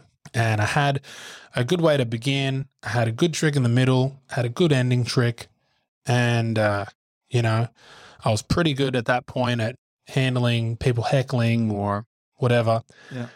And so there was that kind of level where you reach that like plateau, Sure. which is great. You know, plateau doesn't sound great, but it's like you reach that kind of level. And then it's like, okay, what's the next level? Well, then there was the level of being able to perform and get good reactions from my stage show, right? Which took a lot. And, you know, like I'd be able to get good reactions and I had good beginning, middle, and end. And some tricks here and there were a bit iffy, you know, they'd be good for some audiences. Other audiences wouldn't really hit because I'm doing comedy magic too. Sure. So some audiences want to see more magic. Some audiences are more into comedy or have a better sense of humor. Yeah. So like that's a lot to have to try to accommodate. Mm. You know, how much, if I have my act and I've rehearsed my act, what if I have the audience and they don't really like the comedy side of it? Shit, I'll have to change it on the spot, won't I? So there's different kind of levels to that as well. And there was a point when, you know, I could consistently do a good show, but I'd be fucking nervous before going on stage. Yeah. Or I'd be nervous before certain tricks because, again, they're like, oh, this one might not hit that. It might not hit, or it might not. It's kind of strong, but you know, it's a bit iffy. Yeah. Right. You're like, you got your banger tricks, and you got your ones that are kind of like filler. So there was a point there where I had filler tricks, and I'd be like nervous, and I'd get off stage, and I'd still be thinking, oh fuck, I stuffed this and this and this, and oh, was that good? Did they really like it? So there was that point, and then with my show, I ended up getting into a magic cabaret venue and had like a producer, even a choreographer. And so I would then perform every week there. And that took me to the next level as far as my stage performances, because within a couple of years, also the competitive element was amazing because there were several magicians that would perform in this show. Yeah. So, and Max Rendell, a good friend of mine, we performed a couple of years there. He would just win over the audience like as soon as he said the first word. He was so charming. All the girls loved him. Great looking dude. And I was like, oh my God, how am I going to compete with that guy? So I worked my ass off to get a stronger applause than he would by the end of my act. Yeah. You know, at the end of my take your bow, who gets the biggest applause? That was like my thing. I'm like, I have to outdo Max because he's got these natural gifts and I just have to outwork him to beat, you know, what he was blessed with. That was your game. Yeah, that was my game. And also we'd get feedback from the producer. Yeah. And so every week it was like, oh, you know, you'd be like, why'd you get a girl out? Or why'd you get the good looking girl? You know, or why'd you get that person out? You go, I don't, what do you mean? It's like, well, you shouldn't have got that person out because of blah. Should have got the other person instead. Or, oh, you didn't even see the person waving to get on stage in the front row. You chose some other person. It's like, oh shit. Yeah, I would never notice that. How would I ever know that? And so going through that for years of the act getting tweaked and improved and also being pushed to learn new material and try to be better than that guy or better than the other magicians who ended up coming in, there was a point there where I was like, oh, I got this. Like I can just walk out on that stage and own it. And my producer at the time, he's like, you just hit the vortex. He was very like new age, spiritual kind of guy. I was very much into numerology and everything. And he's like, you hit the vortex tonight. That was unbelievable. And I didn't know what he meant by that, but I got the message, and it was pretty validating for him to say that. And also I was like, fuck, I thought that was pretty similar to my other performances, but obviously I was more relaxed, or it just came across better and I had the audience in the palm of my hand. Yeah. Yeah. So, yeah. And I mean, like the confidence, it always, it's kind of like you get confident with this routine or this trick, then you get confident with the next one and the next one, and you're always building and you're adding to your repertoire and your skill set. Yeah. And that increases your confidence because, like, if I'm going to do a 30-minute show, I'll have an hour's worth of material in the case, ready to go. Same with the amount of shit that's in my jacket. Yeah. Like, I just want to have stuff in case this happens or in case a trick doesn't go that great, or I want to just do a different trick because I think that they are more into let's say they're more into the card tricks than the comedy, or they're more into the mind reading. Well, like, I got to have X, Y, and Z ready to go. Yeah. So you build up bit by bit, and yeah. So I feel like, like the last couple of years, I've had very, very little stage fright before going on stage. Yeah. And I mean, it's always kind of a bit more nerve wracking, which is funny to say. It can be more nerve wracking for me now doing close up magic in a group than going on a stage. And the reason that is because you are far more in control of everything that can happen when you're on a stage than when you're doing close up magic. Okay. If you walk up to a group and they're with their friends and they're comfortable and you're the one going into their social group and they feel like king shit, well, then they're going to have no problem trying to bust you or heckling you or this or that, right? But if you get that same person on stage in front of 100 people they don't know and they only know their friend group, you got them in the palm of your hand because, I mean, they can still act like a dick or they can still be a heckler or, try to mess you up, but they're nervous. Sure. They're really introverted at that point. Yeah. Right? So there's just a lot less that can kind of go wrong or that they can throw spanners into the works when you're doing a stage show. Yeah. Plus it's like more intimate when you're like in the group and like, maybe some gorgeous girls there. And it's just like, it's now for me, it's easier to confront getting up on stage in front of 100 people or 500 people. You can almost get up there and not really even look anyone in the eye because you look there and people think that you're looking at someone over there and there's no one over there. So these like little tricks that you kind of get. But it all comes from like the time on it, right? And the work that you've been doing over years. Yeah. It doesn't just happen overnight. And like, I really love the point you said before, not all hours are equal. Yeah. The 1 hour or 3 hours practicing at home in the mirror is not the same as the 3 hours in the restaurant up close with people. It's so important to realize that. Like, imagine like all these hours that you've had in the chair in the podcast booth, compared to, I don't know. Well, you couldn't even practice a podcast. Like, what you got to do is like, exactly. Talk to the mirror and ask a question. You're not going to get the answer. You're not going to be able to have this real interaction. So that's right. With a lot of things, you almost can't. You have to get in the arena. Yeah. You have to get in and do the thing, make a fool of yourself in some cases. Yeah. And also, like, honestly, you feel like it's the end of the world when something goes wrong in the moment. But it's like, if I look back at stuff, like I'm going to a magician's birthday party next Sunday. Yeah. And I know that like majority of what we're going to be cracking up about is all the shit that's gone wrong in our performances. Like, I'll give you an example. I got this trick when I was in LA and it was this Sharpie with a fake Sharpie tip that would stretch out like a big rubber band, black rubber band thing. And you'd put it on someone's shirt and it would look like you've drawn a big fat Sharpie line on their shirt and ruin their shirt. Yeah. Well, I was such an idiot to have the real Sharpie in the same pocket of my jacket as the fake Sharpie. And I was like, oh no, that one's upside down. It's fine. And I'm at this fancy like black tie ball. I go up to the guy who's like, looks like he's all about like, look how good I look, fresh suit, everything. And I go for like zoop down his chest. And then what you would do is once you've gone all the way down and stretched it out, you run the Sharpie back up to the top of where you started from for it to go back into the Sharpie. Well, I do that and I go back up and I go, oh, fuck. You've drawn two lines. I fucking got this massive Sharpie line and this fresh, crisp, like white shirt. Gucci shirt, some shit. Oh God. And like, my heart just stops. Like, you're fucking kidding.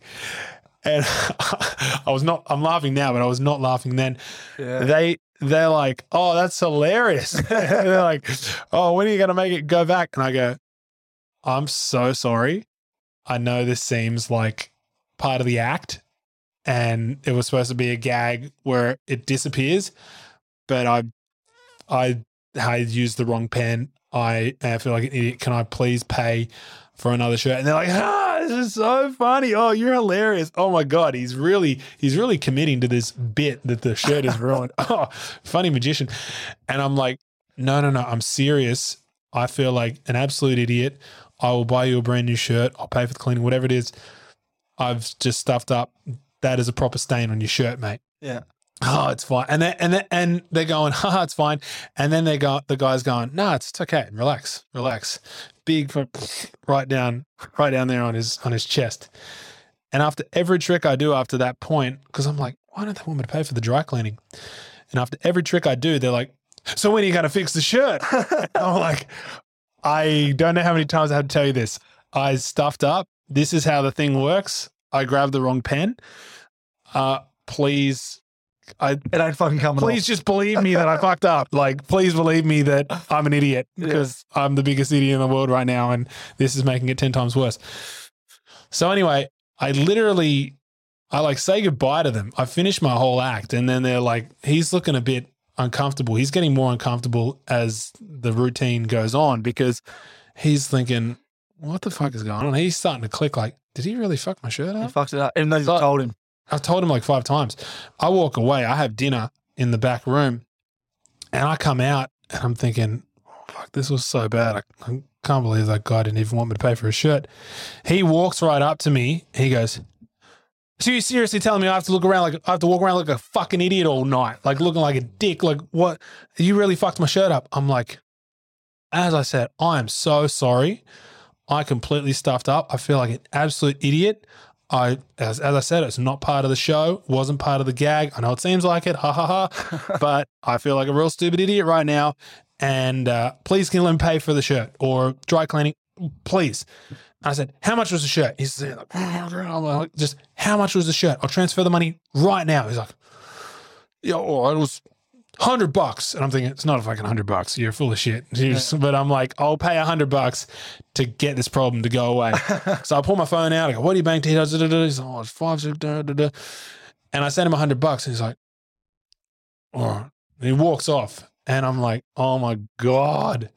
I go up to my client and I go, oh, I got to be careful what I say on this. But no, I can't say that on the podcast. But anyway, he also happened to be best friends with the president of the like company. Right.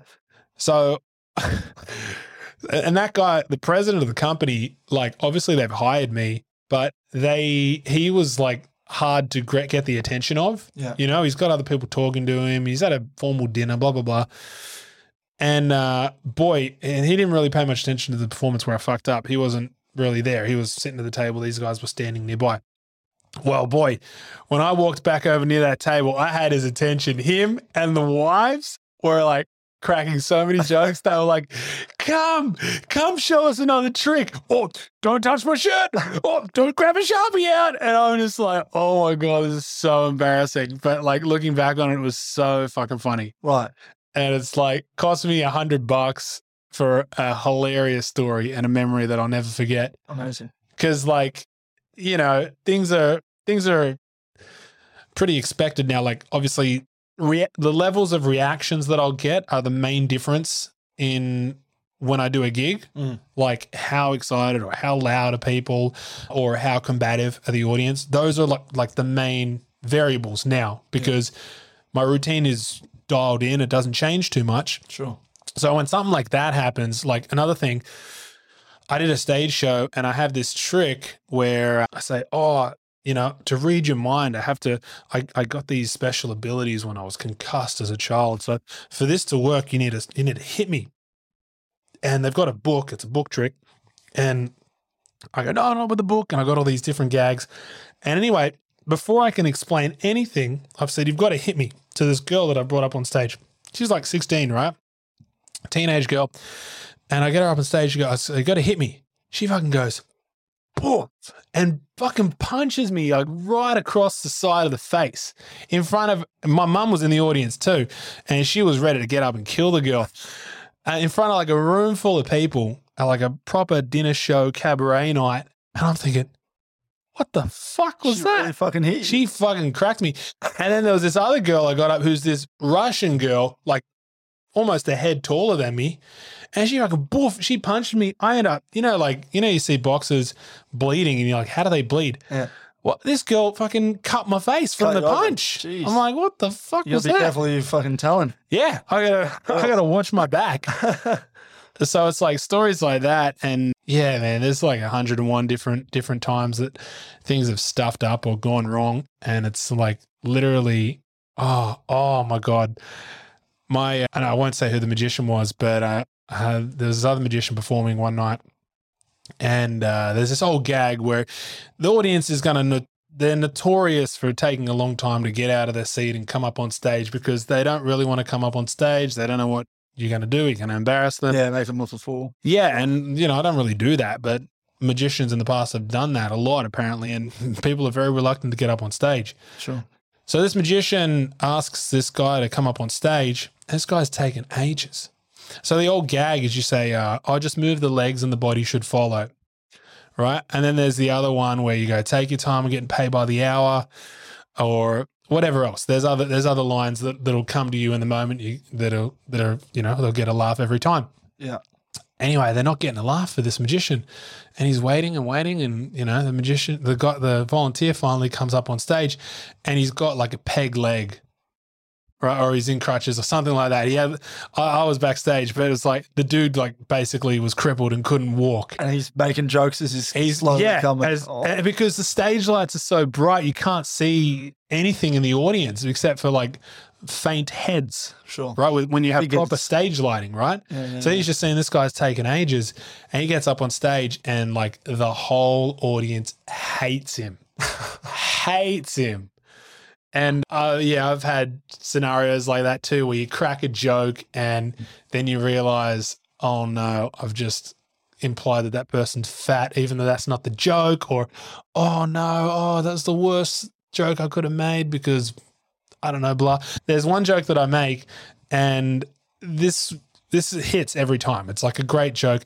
When I'm leaving a group, when I'm doing close-up magic, I'll often say, as I give out my business card, yeah, I do all kinds of events, weddings, funerals, whatever the occasion. And I just like it's a throwaway. Like I just go right past it and they go, funerals. They have a laugh about it.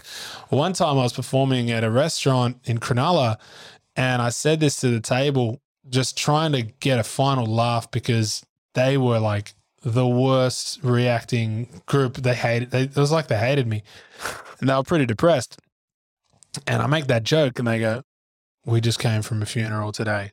Our best friend just died. And I'm like, oh, let me go home. Oh my God. Oh no. Oh, that explains why they hated me. Now they hate me even more. And I didn't even say sorry. I was like, I just got out of there. Yeah. Oh, jeez. Yeah. I mean, all of that though, like you were saying, and I guess the positive spin is like you learn from those fuck ups, right? Yeah. All of the things that do go wrong. Yeah. You can go to a party next week and that'll be the stories. Yeah. That'll be the fun. Yeah. And the fuck ups create, like, they go into what is going to be your checklist and your policy. Like, I never do this, or I always do this. If you don't have always and nevers, like rules that you always do, like, I don't care if like the gig is like 5 minutes down the road. I'll get ready, like, and I'll always give myself an hour and a bit to get prepared, even if it's going to take me like 20 minutes. And I'll always leave like, half an hour before like the absolute latest that I could arrive there. Totally. Kind of thing. So it's like, because I've been caught out, that time will just disappear like that. And if you don't have it set in stone that, I have to do this, just like if I was late to work, my boss would fire me. Yeah. I got to be my own boss. Yeah. And I have to operate like that, or else you get into those scenarios where you go, oh, fuck, why'd I do that? What'd I do that for? Yeah. You know? But you would have learned from those things as well. And I think something that underpins a lot of what we've chatted about today, from my point of view, is the discipline aspects. Like, you're putting in so much work and doing things where it might be very easy to, like you said there, just leave. You know, you look up on maps, oh, it's going to take me an hour to get to this gig. I'll leave an hour before I need to get there. But no, by the sounds of it, you're leaving like an hour and a half before, because you're giving yourself that buffer time if something goes wrong, traffic, whatever. You want to be prepared. Where do you think that discipline has come from for you? I think it's come, well, I have like a super successful, hardworking family. Like, my dad played football for Australia, rugby league football. Yeah. My brother worked his ass off and still does as a fashion designer, you know, from starting absolutely from scratch. And, you know, he's over in LA designing for celebrities. I've got a cousin now who's like a professional boxer. And I don't know, like, I was around people who like worked really hard, but also I just kind of had like a higher level of expectation from myself. And I hate, like, real perfectionist. Like, I hate when something stuffs up, and I like find it very embarrassing. Even if I stuff up something and no one noticed, it's just like, oh, I fucked that up. Oh, I myself know that I was lucky to have that not blow up in my face. Yeah. You know, that would sit with me and it would eat away at me. So it's like, okay, my checklist is 5 pages long for a stage show, but it's become that way because all the things and all the scenarios I've run into where it's not been perfect, I've tried to account for that and make sure that never happens. Yeah. Like, I'll give you an example, right? Like, I don't know, like, you get there and the microphone is shit. Oh, okay, buy your own microphone. Okay, boom. And then you have to have a checklist for that. Like, do I have batteries? Do I have the microphone holder? Oh, okay. What if I get there and let's say it's 20 people and I start performing and everyone stops and watches, and then I have a 15-minute act I'm supposed to do 4 times in 4 small groups, but now everyone's watched me for 15 minutes, and how do I fill up the last 45 minutes of the hour? Yeah, right. So, well, with a small group, go in planning to do it as a show and then do some close-up magic afterwards. If that makes sense? Yep. Yeah. So it's just come from getting out on the field a lot and letting things go wrong, or obviously you try to make sure they don't go wrong, but things are going to happen. And then you go, okay, I don't want that to happen again. How do I make sure it doesn't happen? Yeah. Yeah. The family aspect's an interesting one. I'm a big believer of like the environment that you are in, whether it's an online environment, you know, the things you're consuming online, but physically the people that are around you. Yeah. I've met your brother before when I was in LA many years ago. So obviously he's not in close proximity, but I'm sure he's someone you talk to quite regularly, being family. Yeah. You know, your dad as well, you mentioned there, casually playing, what was it, you know, for Australia, and he's played, I think, over 200 league games. Yeah. Yeah. Yeah. So good stock in that sense, but you've still got to do the work. But that environment of people performing it at high levels, I think, is something that's like critical. Even if it's not family, you can do things to level up, and that will help you, right?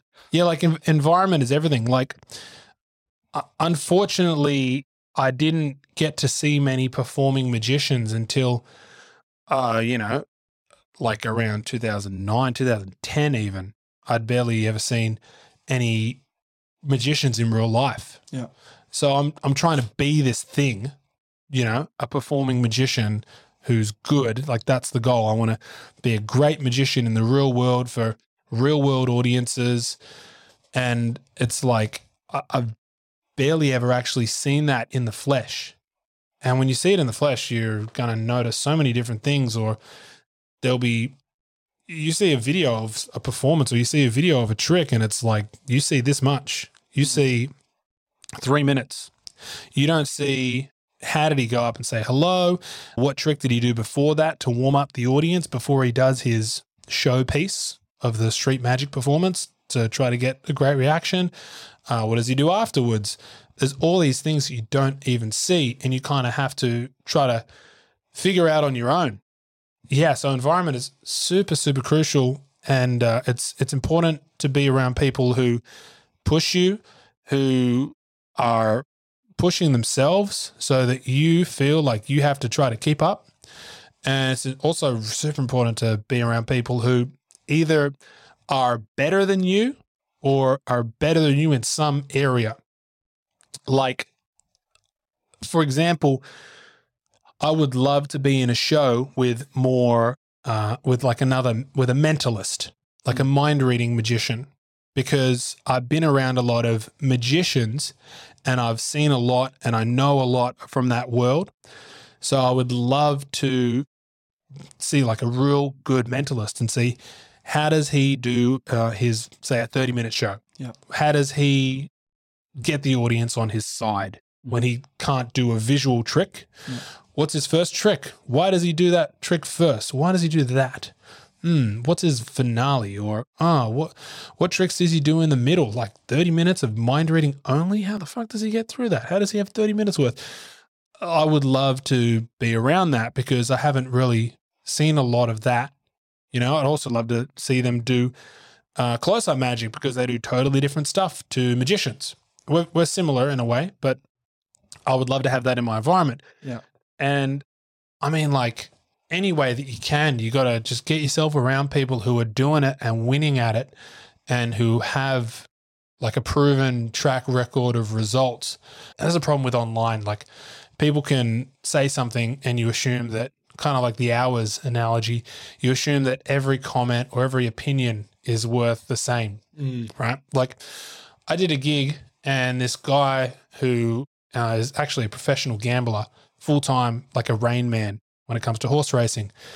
He was at a gig and he became my client and he said, "Why do you have that eyebrow ring in?" I go, "I don't know, I like it." It's like, "I'd lose it. Lose the eyebrow ring. You don't need it." I fucking took that thing out that night, never wore it again. Because it's like, that guy's one of the richest guys in Australia. Yep. And if he thinks that, other people are going to think that. So I value his opinion over, I don't know, a random Facebook comment, perhaps. Yeah, or like my grandma doesn't think that people should have eyebrow rings. Right. You know? For just a random reason. Yeah. Or a more traditional reason, perhaps. Yeah. Yeah. Exactly. Gotcha. Yeah, so like any way that you can get yourself around people who are like actually doing it and have like a proven track record of the results and don't just act like they're an expert or talk like they know what they're doing or they know what they're talking about. Because I'll see magicians online leaving comments about stuff and, oh man, it's like some of the advice is terrible or it can really just confuse people. Yeah.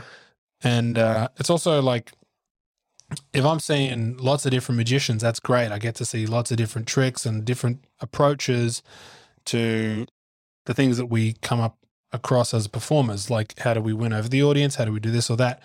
But if you take advice from so many different people and there's conflicting opinions, you can get super confused. Yeah. You know, so like Jack Black, the magician, not the actor, is a guy who I'll listen to. And obviously when you listen to someone, you got to kind of think for yourself and think, oh, is that true for me? And does that work in with what I've seen to be true or not? But he'll give me advice and I'll just like, I'll know that advice has come from him doing it and being successful with it because I've seen him, you know, just perform at such a high level. He's amazing. Yeah. You know, he's one of the best to do it. Early, after I had finished working with Len Pascoe and I started still doing stage shows and stuff, I took Jack out for lunch and I bought him lunch and like 20 coffees. He went nuts on the coffees. And I said to him, "Oh, how do I structure my act?" And he goes, "Well, you want to make sure that you do a volunteer trick and then a trick where it's just you on stage, and then another volunteer trick, and then a trick where it's just you on stage. And you do that all the way through to the end of the show." And I was like, that is brilliant because there's always dead time as the person leaves the stage after being a volunteer, and there's dead time as the next volunteer comes up on stage. Yeah. So if you can then go straight into another trick where it's just you on stage, and then get another volunteer up, it just works so much better. Right. Now, obviously, you can break the rules like an artist, and I can do 2 tricks in a row where I'm getting a volunteer, they leave the stage, next trick, get another volunteer. You can do that, and there's ways that you can make it entertaining. But that there was so valuable for me because I realized, oh man, I need to have more solo tricks. Right. I need to have more tricks in my repertoire where it's just me on stage, because if I just do all these volunteer tricks, the show looks cluttered. So it gave me a real good perspective on what I needed to do. And I would never have thought of that. I would just never would have thought of that. Yeah. And, he just says like, oh yeah, blah. And you go, that is absolute gold. Yeah. Like that is so usable. I love it, dude. I love it. I appreciate it. All of what we've chatted about, even like essentially that's why I started the podcast, was to learn from people, learn how they got to where they are, the process in which they do it. And I mean, you rocked up today and you've got these cameras and the light and, g'day.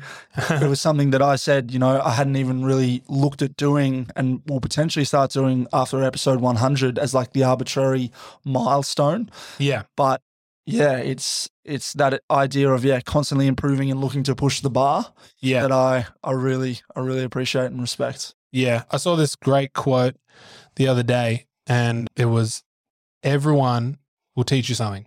You will learn something from everyone. And sometimes you'll learn something the opposite to what they think, like someone will be cynical or critical, and then you'll learn, I should avoid people like that. You still learn something. Of course. Yeah. But I really like that, where even if you see a bad magician or someone who's bad in your field, success leaves clues, but so does failure. So if you see something going poorly, you go, it's probably because he did this, or he didn't have any music. So all those awkward silences felt like an eternity. So you get to piece all the pieces of the puzzle together and see how important are those things, because you got to know what's true and what's also how important is each rule in the repertoire or in the game. Yeah, for sure. Yeah. I think, you can learn something from everyone. Everyone's got a story to tell is something I like to say, because, it's so true. If you get people talking, you can. I've enjoyed your story today, bro. I've enjoyed being on here. Yeah. Yeah. I've got a few more questions before we go. Okay, great. That's all right. But loved the conversation. Yeah. Me too. As I've mentioned, why I wanted to start this podcast was because I listened to the Joe Rogans, Tim Ferriss's, you might have listened to some of them before. They always would interview, the top performers in the world, people that seemingly are impossible to get to, but they're, the athletes, the business people, whatever they might be, celebrities. And the typical cliche podcast question they would finish with is, what advice would you give to your maybe younger self? Yeah. Right. So your 20-year-old self, if this person's, in their 50s or whatever. So I would love to know from you, Jackson, you're 29. Yeah. My age, we're the same age essentially. I would love to do both. What advice would you give to that 13-year-old boy? Yeah. Who's just starting out again, if you could? And also let's flip it and maybe go your 65-year-old self. I would tell him to, there's a couple things. I would tell him to perform any opportunity that he can, which in the later part of my teenage years I did do, but I feel like I should have done that earlier. And there were other opportunities to perform where I wussed out and I didn't do it. I would also tell him to invest in crypto. I would tell him to not get hooked on social media and to use social media, not have it have social media use him. And I would say these are very specific to my profession, so I hope people get something out of this, but I would say read more magic books and learn more tricks that aren't just card tricks. And also, try to convince your parents to go to Vegas as soon as possible so you can see all the magicians over there. Love it, dude. Yeah, that would probably be the advice. And also my advice would have been don't go to university, which I did for a year and it wasn't for me. And also I should have just finished school in year 10 for me. Yeah, right. Because I knew that it was going to be my career, but I thought, I'll just stick around. Maybe, it's good for socializing. Yeah. But yeah. Rad, dude. The other part of the question, what message, if you could send your 65-year-old self, if you could, listen back to this in, what would that be, 37 years? Yeah. 36 years. Yeah, I mean, I would hope that I'd look back on, the time like now where I feel like things are going great, and that there'd be so many more great things and like next levels that I've pushed towards achieving, because like, I mean, I can enjoy where things are at now and it's fantastic, but it's so much more exciting when things are, you're trying to be more than you already are, and you're not even sure if you can make it. So I hope that I stick to that, and that I've done me, 65-year-old man, proud, and taken more risks, and taken life by the horns, and just gone all in. Love it, brother. Well said. Thank you. Thank you. Where can people get in touch if they want to reach out to you, book you for a gig, have you interrupt them when they're on their entree, whatever it might be? You can check out my website, jacksonaces.com, or info@jacksonaces.com is the email, or just check me out on socials. It's Jackson Aces Magic on Instagram. It's Jackson Aces on TikTok and most of the other platforms. Check out my magic if you like it. There's a lot of cards. I'm just so passionate about cards. I don't know exactly why. I mean, we've kind of covered some reasons, but there's just something about the feel of a deck of cards, which maybe goes back to all those hours, in hospital with mum playing cards, and that being our escape.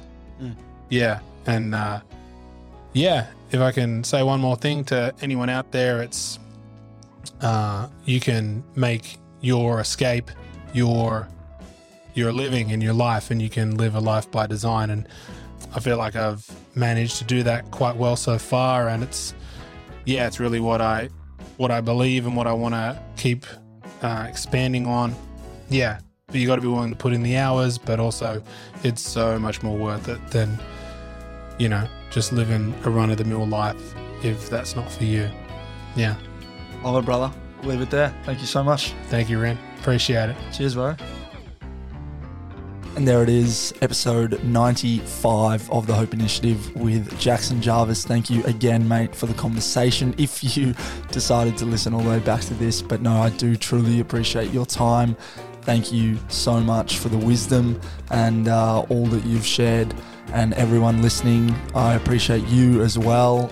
2 hours of a podcast. If you've enjoyed it, you've obviously listened all the way through, I would love for you to share with a family member, friend, someone who you think will get some value out of this. Like and subscribe, all of those things. And as always, until next time, keep creating your life, and all the very best.